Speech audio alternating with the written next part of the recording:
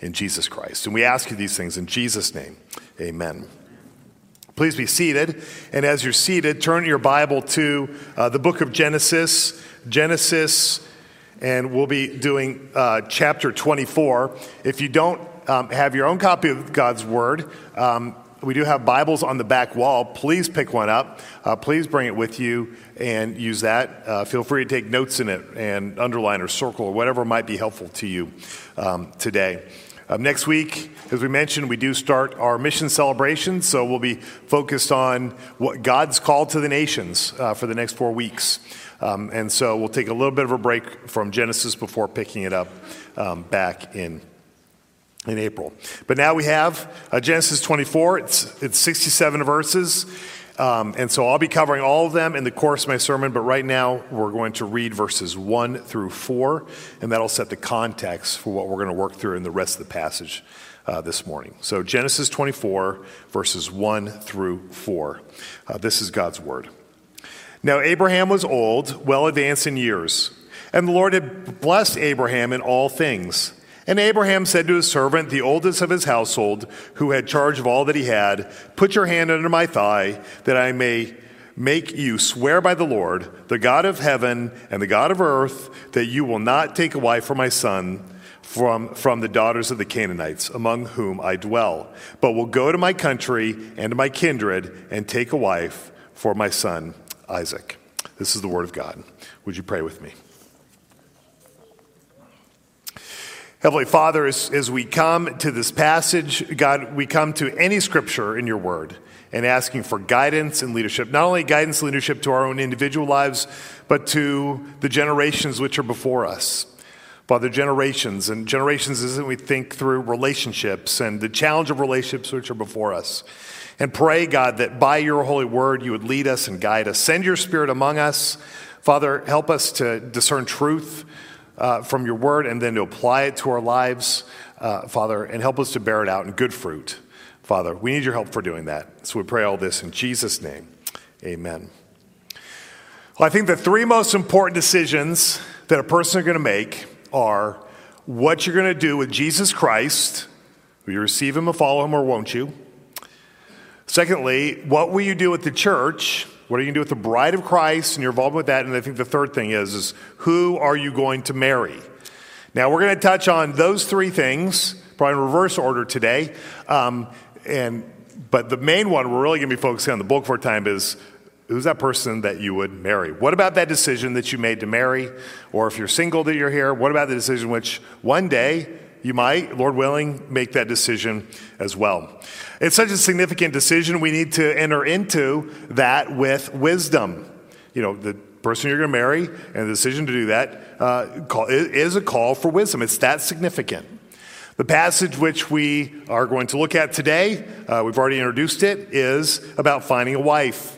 Isaac needs to find a wife, and so his father Abraham, he goes on a search in order to find a wife. And not just any wife, but the right wife for his son.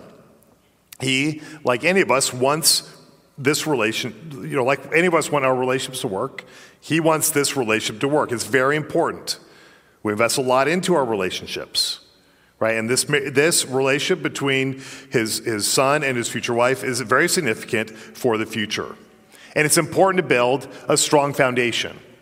And while we don't have any guarantees for any relationship, it is much easier to build a good relationship when we start with a good foundation. So we're going to be looking at those things today as this relationship is started. And that's because sometimes we look for the wrong things in relationships. You know, we look for attractiveness, or we look for money, we look for wealth, we look for that emotional feel that we get from somebody. Maybe sometimes hormones can even get the best of us. And after a while, though, because we've not built on a good foundation, we realize that there's problems that we should have seen from the beginning. Problems that we should have seen if just we would have taken an honest look at the beginning, we would have noticed. Maybe we weren't honest with ourselves. Maybe we weren't honest with others. And maybe even there's times we've entered relationships we shouldn't have. Now today, because our passage directs us that way, we're going to focus on marriage relationships. But as every one of us is in a different spot as we're here, and most of us are married, we know that there are takeaways that we can have for any relationship. There are principles which guide business relationships and friendships and just finding people that you can trust. And so, you might find it helpful to think through those core elements of any relationship as we look through the passage today. But you might also think about how thankful that you are for your spouse if you're married here, how you need to grow, or maybe how you need to pray for the people that you know, maybe your kids as they speak a spouse, maybe your grandchildren. Or you might want to think about how you can help your current marriage to continue to grow. A lot of the same things we build on a foundation, need to be continually part of our relationship to see a growing marriage. And so there's a lot to think about when we think about here, even if you're not in a position of seeking a spouse. The principles still are there. Relationships matter to us. They can move us forward. They could also be a significant disruption to us if we're not able to deal with them well.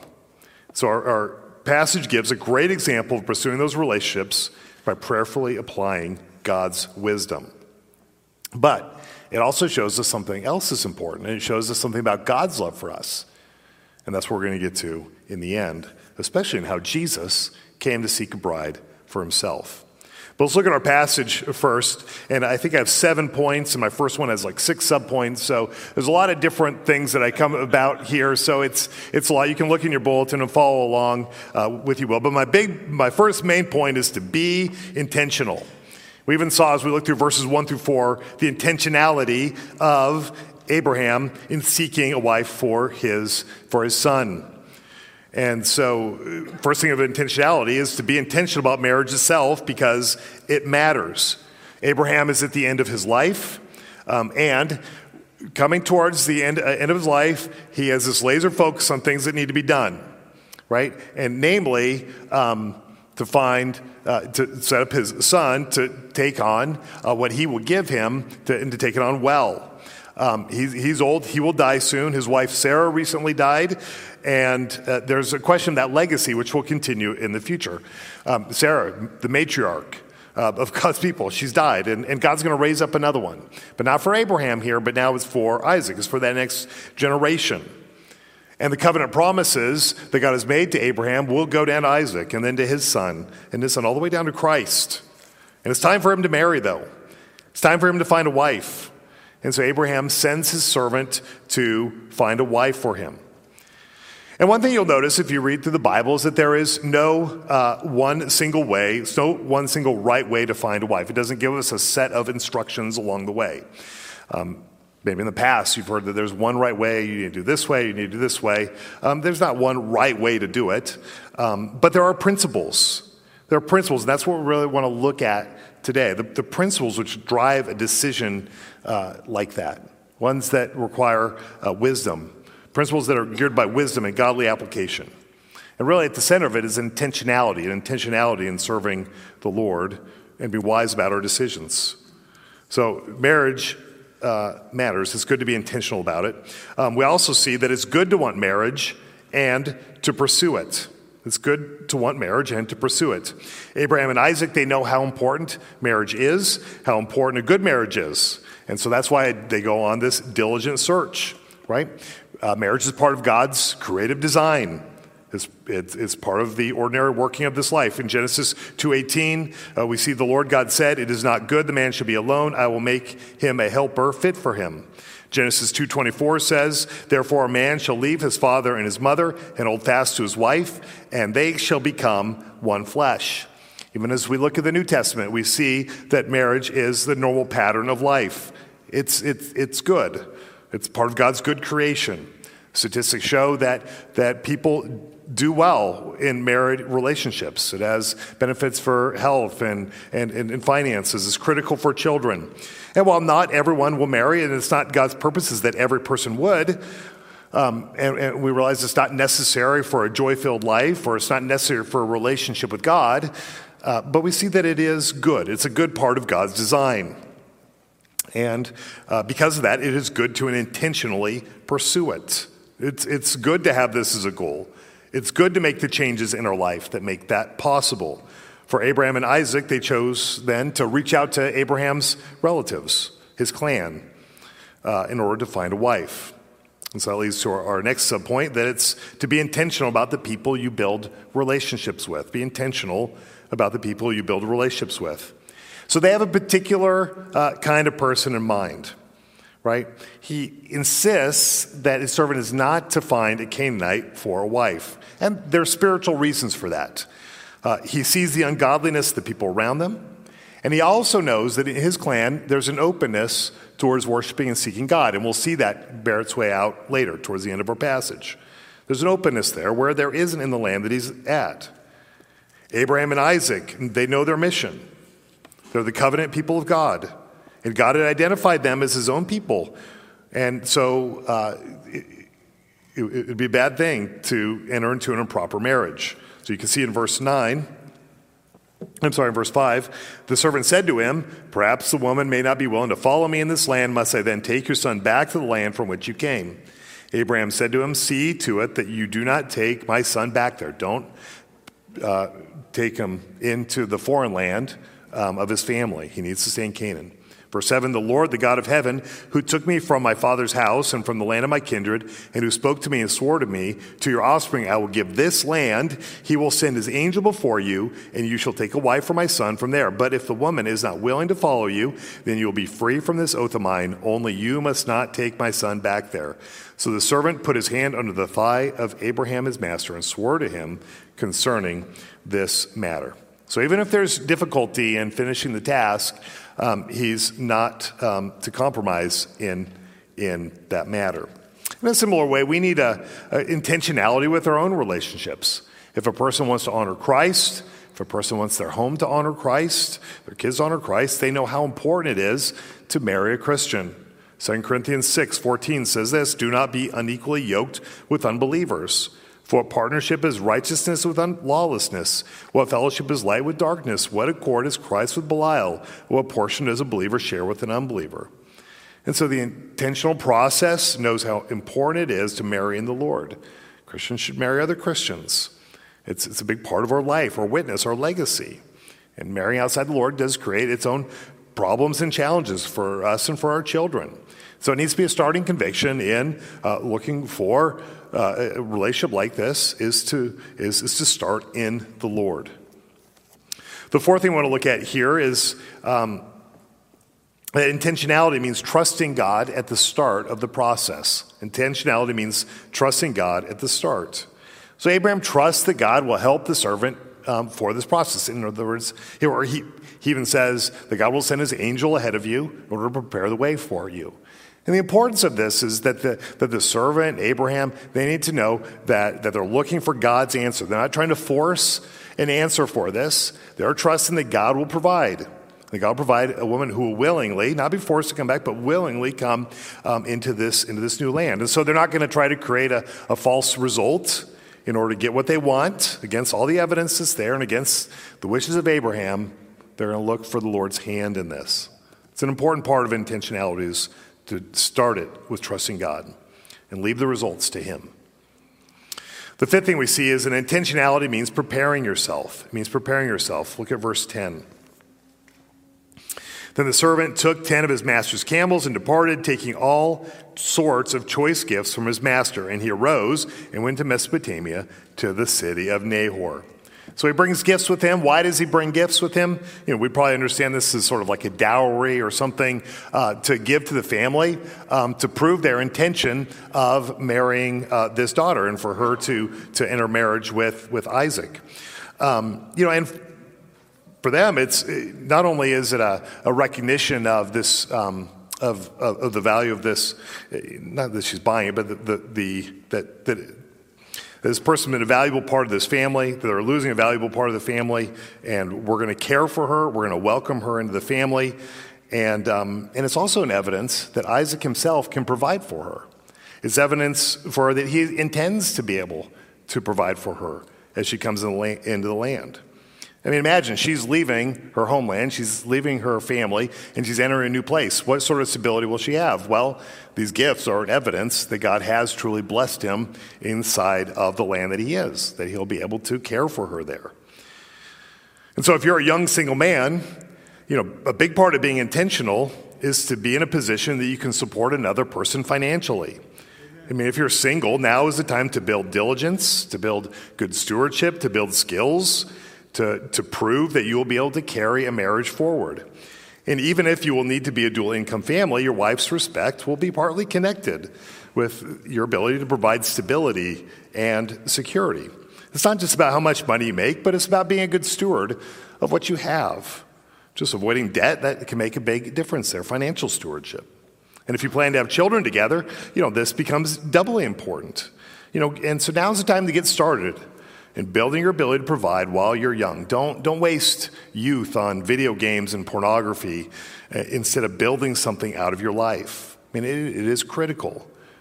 I could go on and on about numbers of men inside of our culture who are struggling in this area. Don't waste this time of your life. It's a good time to build something, build on something. All right, the sixth thing that we see here about intentionality is that intentionality means wisdom. Verse 11, and he made the camels kneel down outside the city. This is a servant. Made the camels kneel down outside the city by the well of water at the time of evening, the time when women go out to draw water. So Abraham's servant goes to where he can find young women and where he can see their character. And if you're going to be intentional, that you're going to use wisdom to find good places. This is a place where the older girls, the family, married age, would be there. They'd be present there. And there's an intentionality of finding places where others would be that we can meet and get to know. Best place, really, is to ask your friends. Ask older people who know you to help you connect with others. Part of what we do as a church is we can connect with other people here as we worship and seek the Lord together. Church is a part, care groups are a part, Christian groups are a part of good opportunities. You can meet godly Christian people on a mission field. There's things like Christian dating apps, the internet groups, and I know people who have met and gotten married this way, and they're happy. But all of it, whatever way we go, it takes wisdom and it takes diligence. If you want to be married, you need to put yourself in a position to meet others. If you want to be married to a godly person, you have to go to where they go. And so there's a wisdom that we need in knowing what it is that we're aiming for. What is it we want to do in serving the Lord together and putting ourselves in that spot. All right, so that's my first point, right? 6 subpoints, be intentional. And this is really important because what you see, you have basically what I say, 11 verses of their intentionality, right? And then it bears its way out over the rest of the chapter. How did that work out? But intentionality in serving God and recognizing what we're doing is really at the core of it. All right, so our second point is the need to be prayerful, We look at verse 12, where we see a time of prayer. And the servant said, O Lord, God of my master Abraham, please grant me success today and show steadfast love to my master Abraham. Behold, I am standing by the spring of water, and the daughters of the men of the city, they're coming out to draw water. Let the young woman to whom I shall say, please let down your jar that I may drink, and who shall say, drink, and I will water your camels, let her be the one whom you have appointed for your servant Isaac. By this I shall know that you have shown steadfast love to my master. So what are you looking for? The first thing we should do is to bring that desire to the Lord. We ask him to help that process. Matthew chapter 7 through 11 reminds us that God is a Father who loves us. And as we pray, we look for the way that God is working through that. Prayer opens up that conversation with God. Prayer helps us in that conversation from avoiding obvious mistakes. Praying about it leaves the results in God's hands. Praying helps us be honest if it's not a good fit. Praying helps us commit ourselves to doing things God's way. Being prayerful, it's right at the very center of that. Intentionality, what am I going to do? And I'm going to bring this before the Lord. The third thing we see working out is the need to be principled, Now, the servant has asked God for some specific signs, namely that she would help him with water, but not only him, but she would help water the camels as well. And that's important because he wanted to see a servant-minded woman to come alongside Isaac in his work and his calling, and that they would be able to share that together. And so her character matters a lot. If she's selfish, if she wants others to serve her, then she's going to be ill-suited to come alongside Isaac. Isaac is a sojourner. Isaac doesn't own any land. Isaac has to travel from place to place. They have many cattle, a lot of herds, and so there has to be an industriousness there. He's looking for hospitality. He's looking for kindness. He's looking for a helper who cares for others. And so he prays, and he's looking for this, and guess who happens to come along? Somebody from Abraham's own family, Rebekah, who happens to be a distant cousin. Genesis 24:15 says this: "Before he had finished speaking, behold, Rebekah, who was born of Bethuel, the son of Milcah, the wife of Nahor, Abraham's brother, came out with her water jar on her shoulder." So she's right from the right family here, right? She's from the group that Abraham wanted, but what else is there? Right? Verse 16, "The young woman was very attractive in appearance, a maiden whom no man had known. She went down to the spring and filled her jar and came up." The first thing it mentions is her physical beauty. Well, the Bible warns us about looking at physical beauty alone. It also recognizes that physical attractiveness has a legitimate place in a romantic relationship between a man and a woman. It's not supposed to be the primary factor in relationships, even if it is part of how we relate. We also see that it's mentioned she's a virgin. That speaks to her moral character, speaks to her family. Reminds us of the biblical standard that sexual activity belongs only inside of marriage. Now, there are many who have not lived up to that standard. It does not mean that they're disqualified from a good marriage, a happy life, or a relationship with God. It just means that we need to aim for chastity in all of our behavior with others, knowing that there is a God who forgives, there is a God who restores, there is a God who renews. As we confess our sins, the scripture says he is faithful and just to forgive us our sins and to reconcile us and to help us walk in righteousness. We have a wonderful promise of God's forgiveness and his restoration. So she's attractive, she's a virgin, and he also sees her industriousness in the way that she gathers water for her own family. But then she offers to help him. Down in verse 17, that the servant ran to meet her and said, "Please give me a little water to drink from your jar." She said, "Drink, my lord," and she quickly let down her jar upon her hand and gave him a drink. When she had finished giving him a drink, she said, "I will draw water for your camels also until they have finished drinking." So again, she offers to do this, right? So she quickly emptied her jar into the trough and ran again to the well to draw water, and she drew for all of his camels.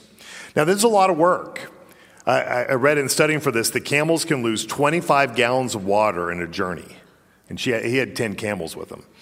And so, she's going to the well over and over in order to not only get water for him, but for all of these camels. And, you see the sacrificial heart, the hospitality, the servant-heartedness that's there in this. And I don't know what you'd think if you saw something like this, but you can see in verse 21 what he thinks. The man gazed at her in silence to learn whether the Lord had prospered his journey or not. And I don't know, for all 250 gallons or so. There's a lot of encouragement as he sat in silence to see if the Lord had prospered that journey.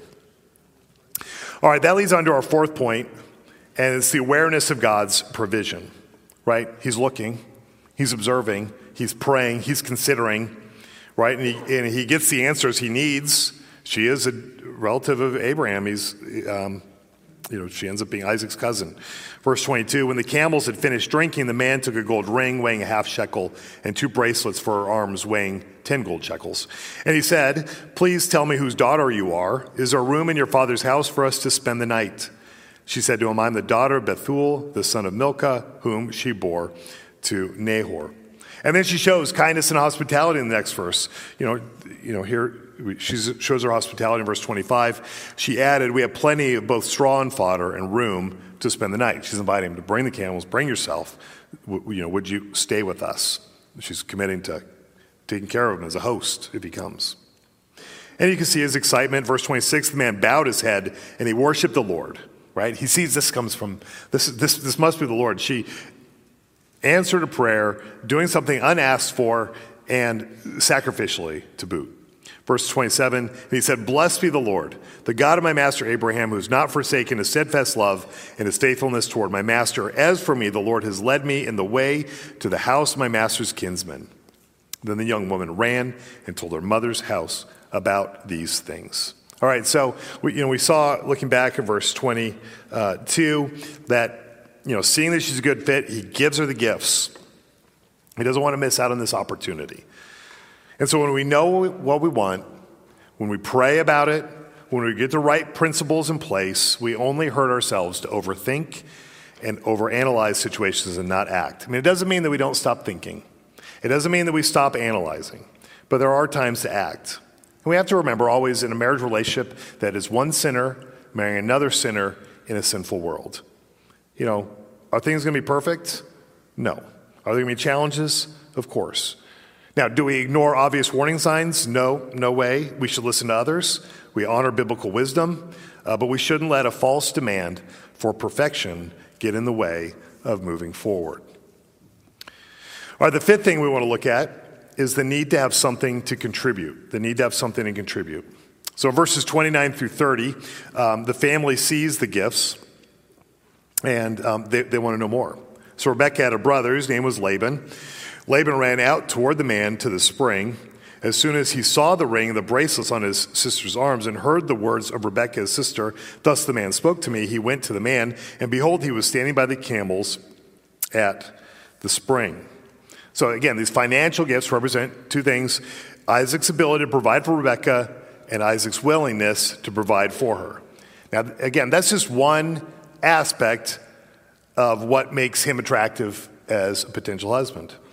A good potential husband will be kind, he'll be generous, he'll take initiative, he's willing to take responsibility for himself and others, and most importantly, he will faithfully love and serve the Lord and others with gladness. There's a lot of qualities for what make him attractive as a husband. It's not just about his ability to make money and keep money. It's about his ability to keep good relationships, to say he's sorry, to demonstrate self-control and mastery in his life. Men need self-control. They need it in their health. They need it in the use of their time, the mastery of their skill, the vision for their life. They need to be headed somewhere in life and to be able to invite a woman to come alongside in that mission. Here, Rebekah's being invited to come alongside Isaac in the mission that God has given to him.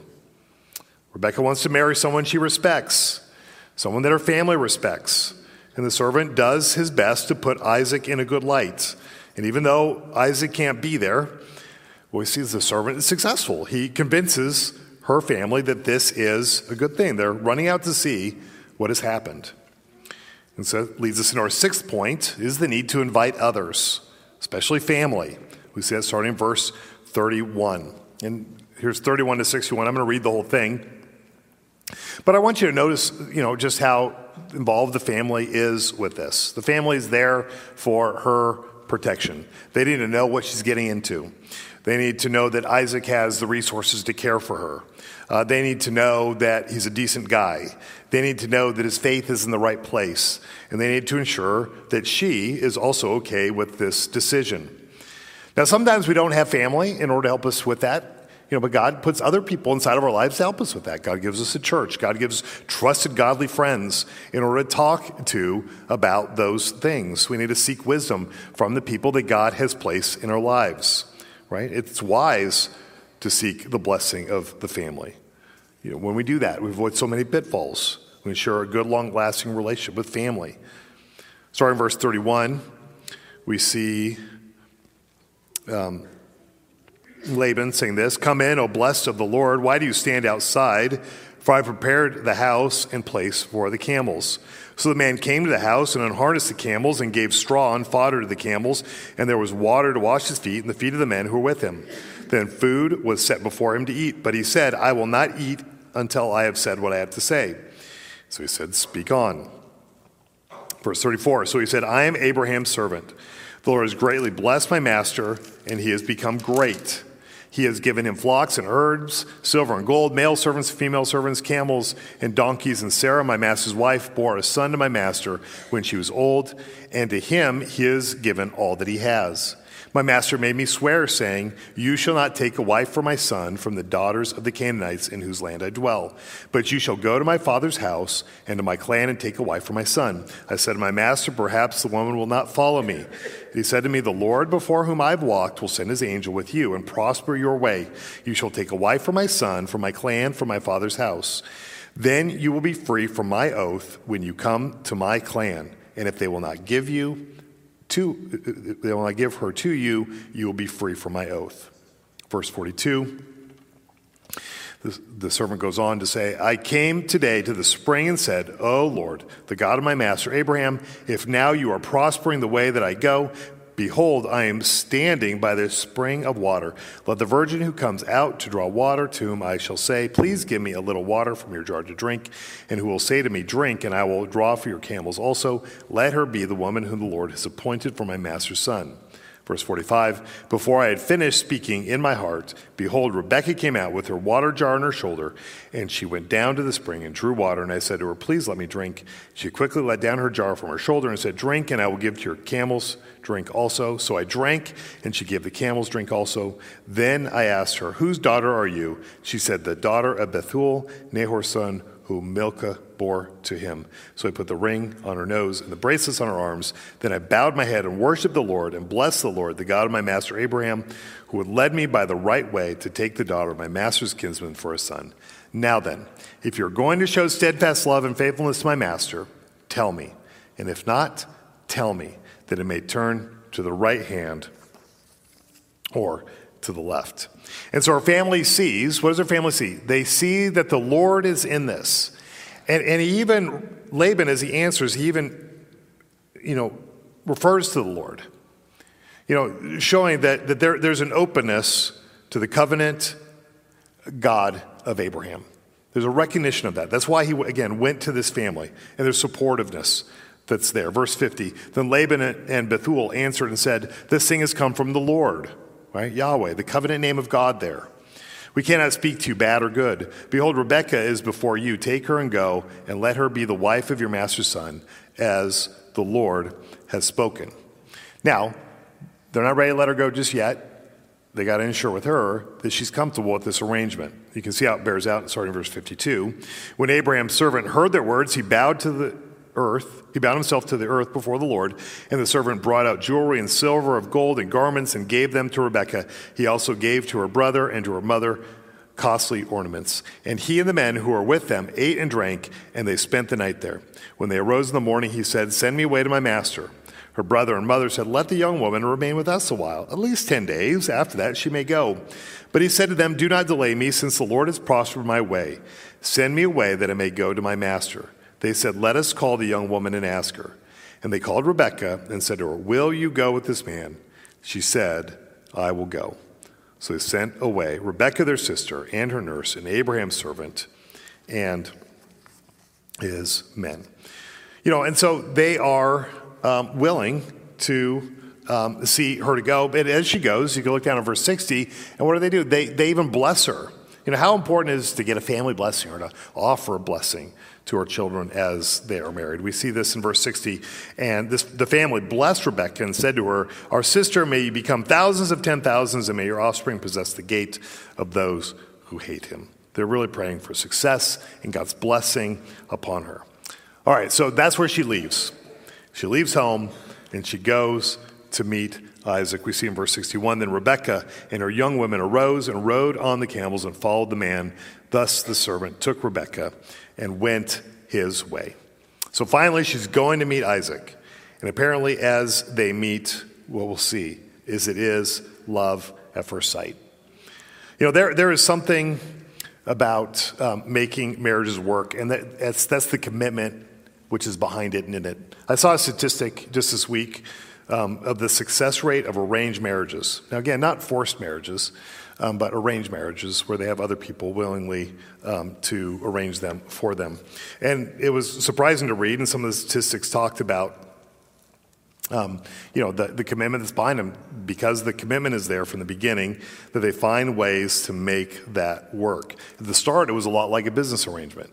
But as it grew, because the commitment was there, it allowed even romantic love to continue to grow. And they recognize that commitment is key for making marriages work and to create a happy home. I've seen the research which shows that couples who are unhappy at one point, they continue to work through it. In 5 years, most do report being happy again. And, so there's something about the marriage covenant as a foundation to build off of and to build out of, which actually allows love to continue to grow.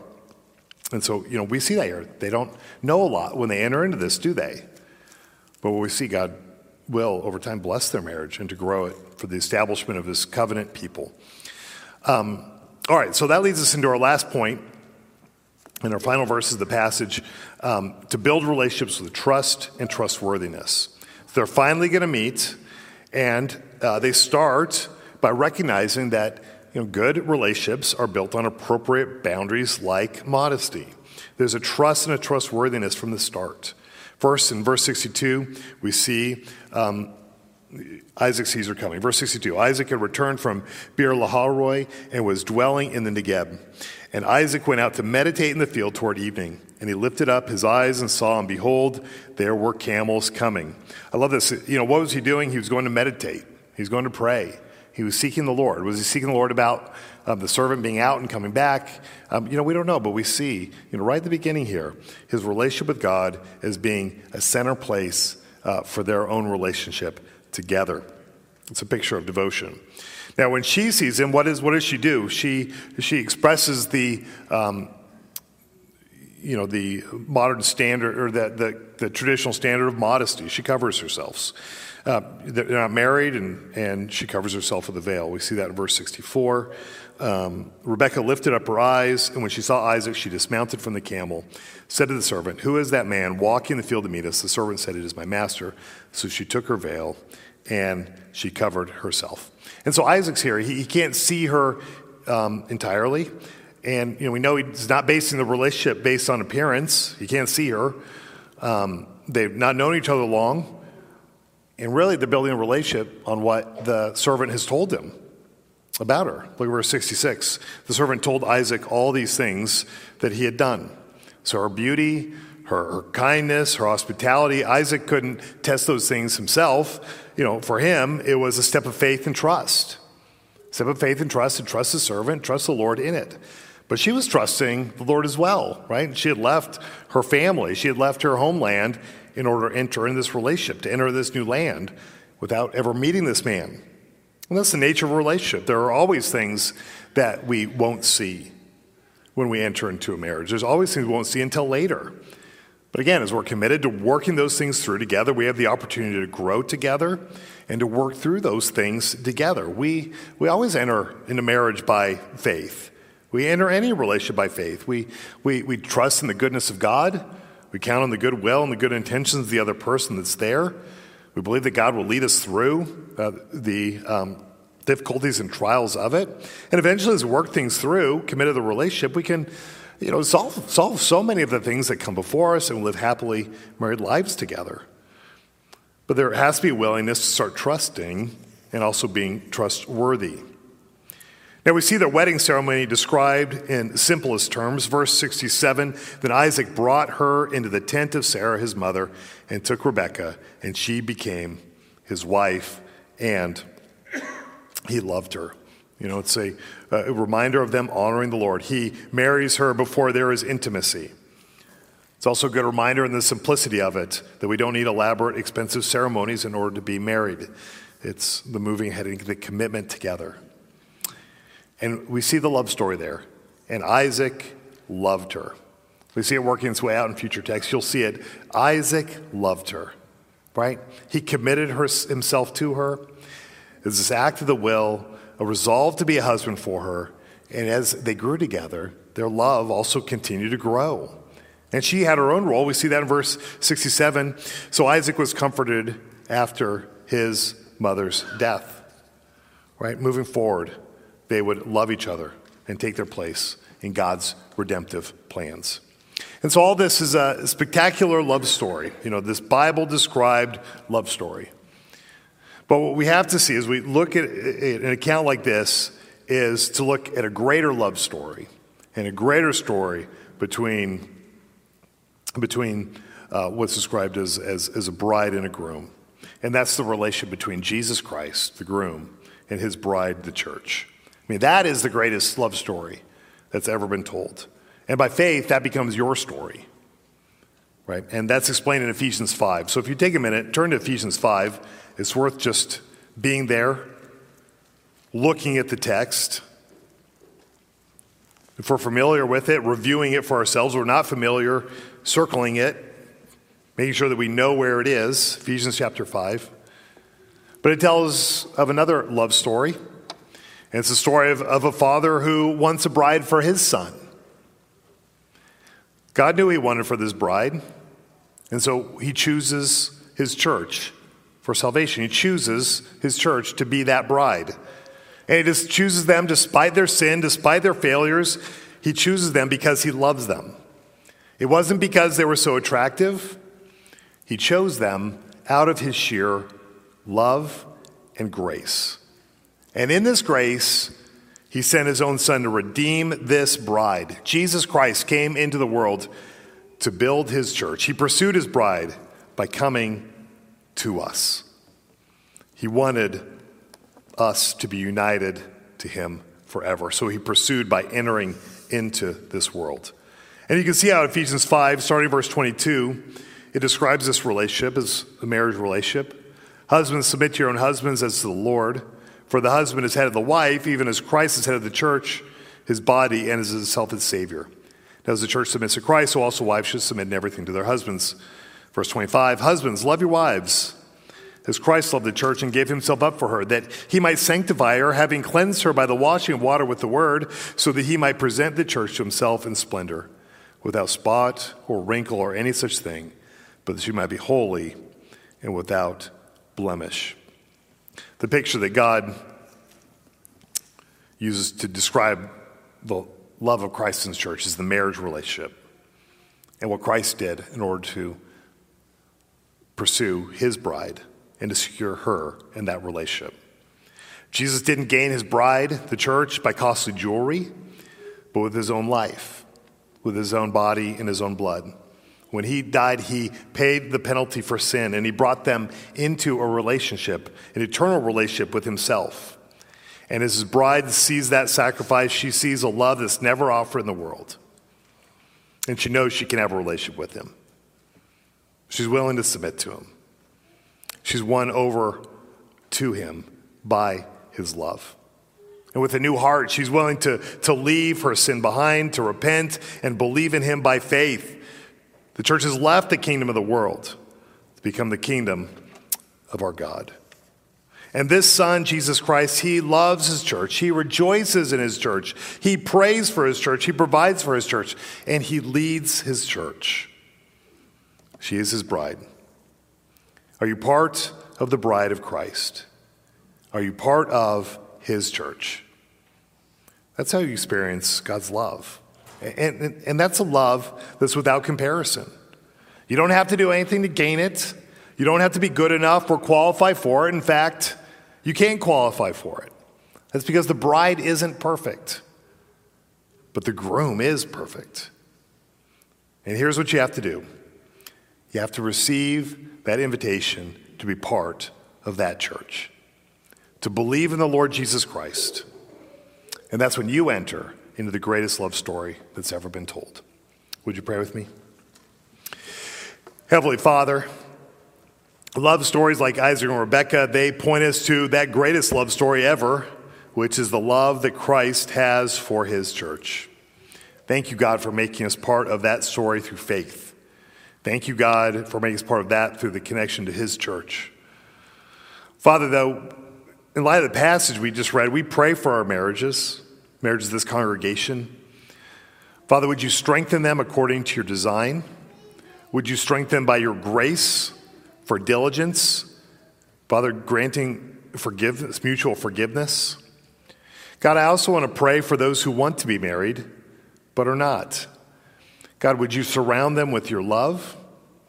God, would you help them be steadfast in that love? Father, help them be steadfast even in their service to you and their devotion. God, strengthen them with grace for this time. And Father, as they do desire to be married, would you bring that person in their life? We trust that your angel, as was said, would even be preparing a person now. And Father, during these years of singleness, direct each to chaste devotion to you. God, use these times for your glory, for your purposes. Father, we also pray for our children, and we pray for our grandchildren. And Father, would you grant them godly spouses? Father, would you build a heritage for the future? Father, we lay that before you, just directing our eyes and hopes towards you. Because, Father, we trust you're working. We trust you're working. And so we offer our prayers. In Jesus' name, amen. Well, let's stand together. Let's sing our closing hymn. It's Fairest, Lord Jesus.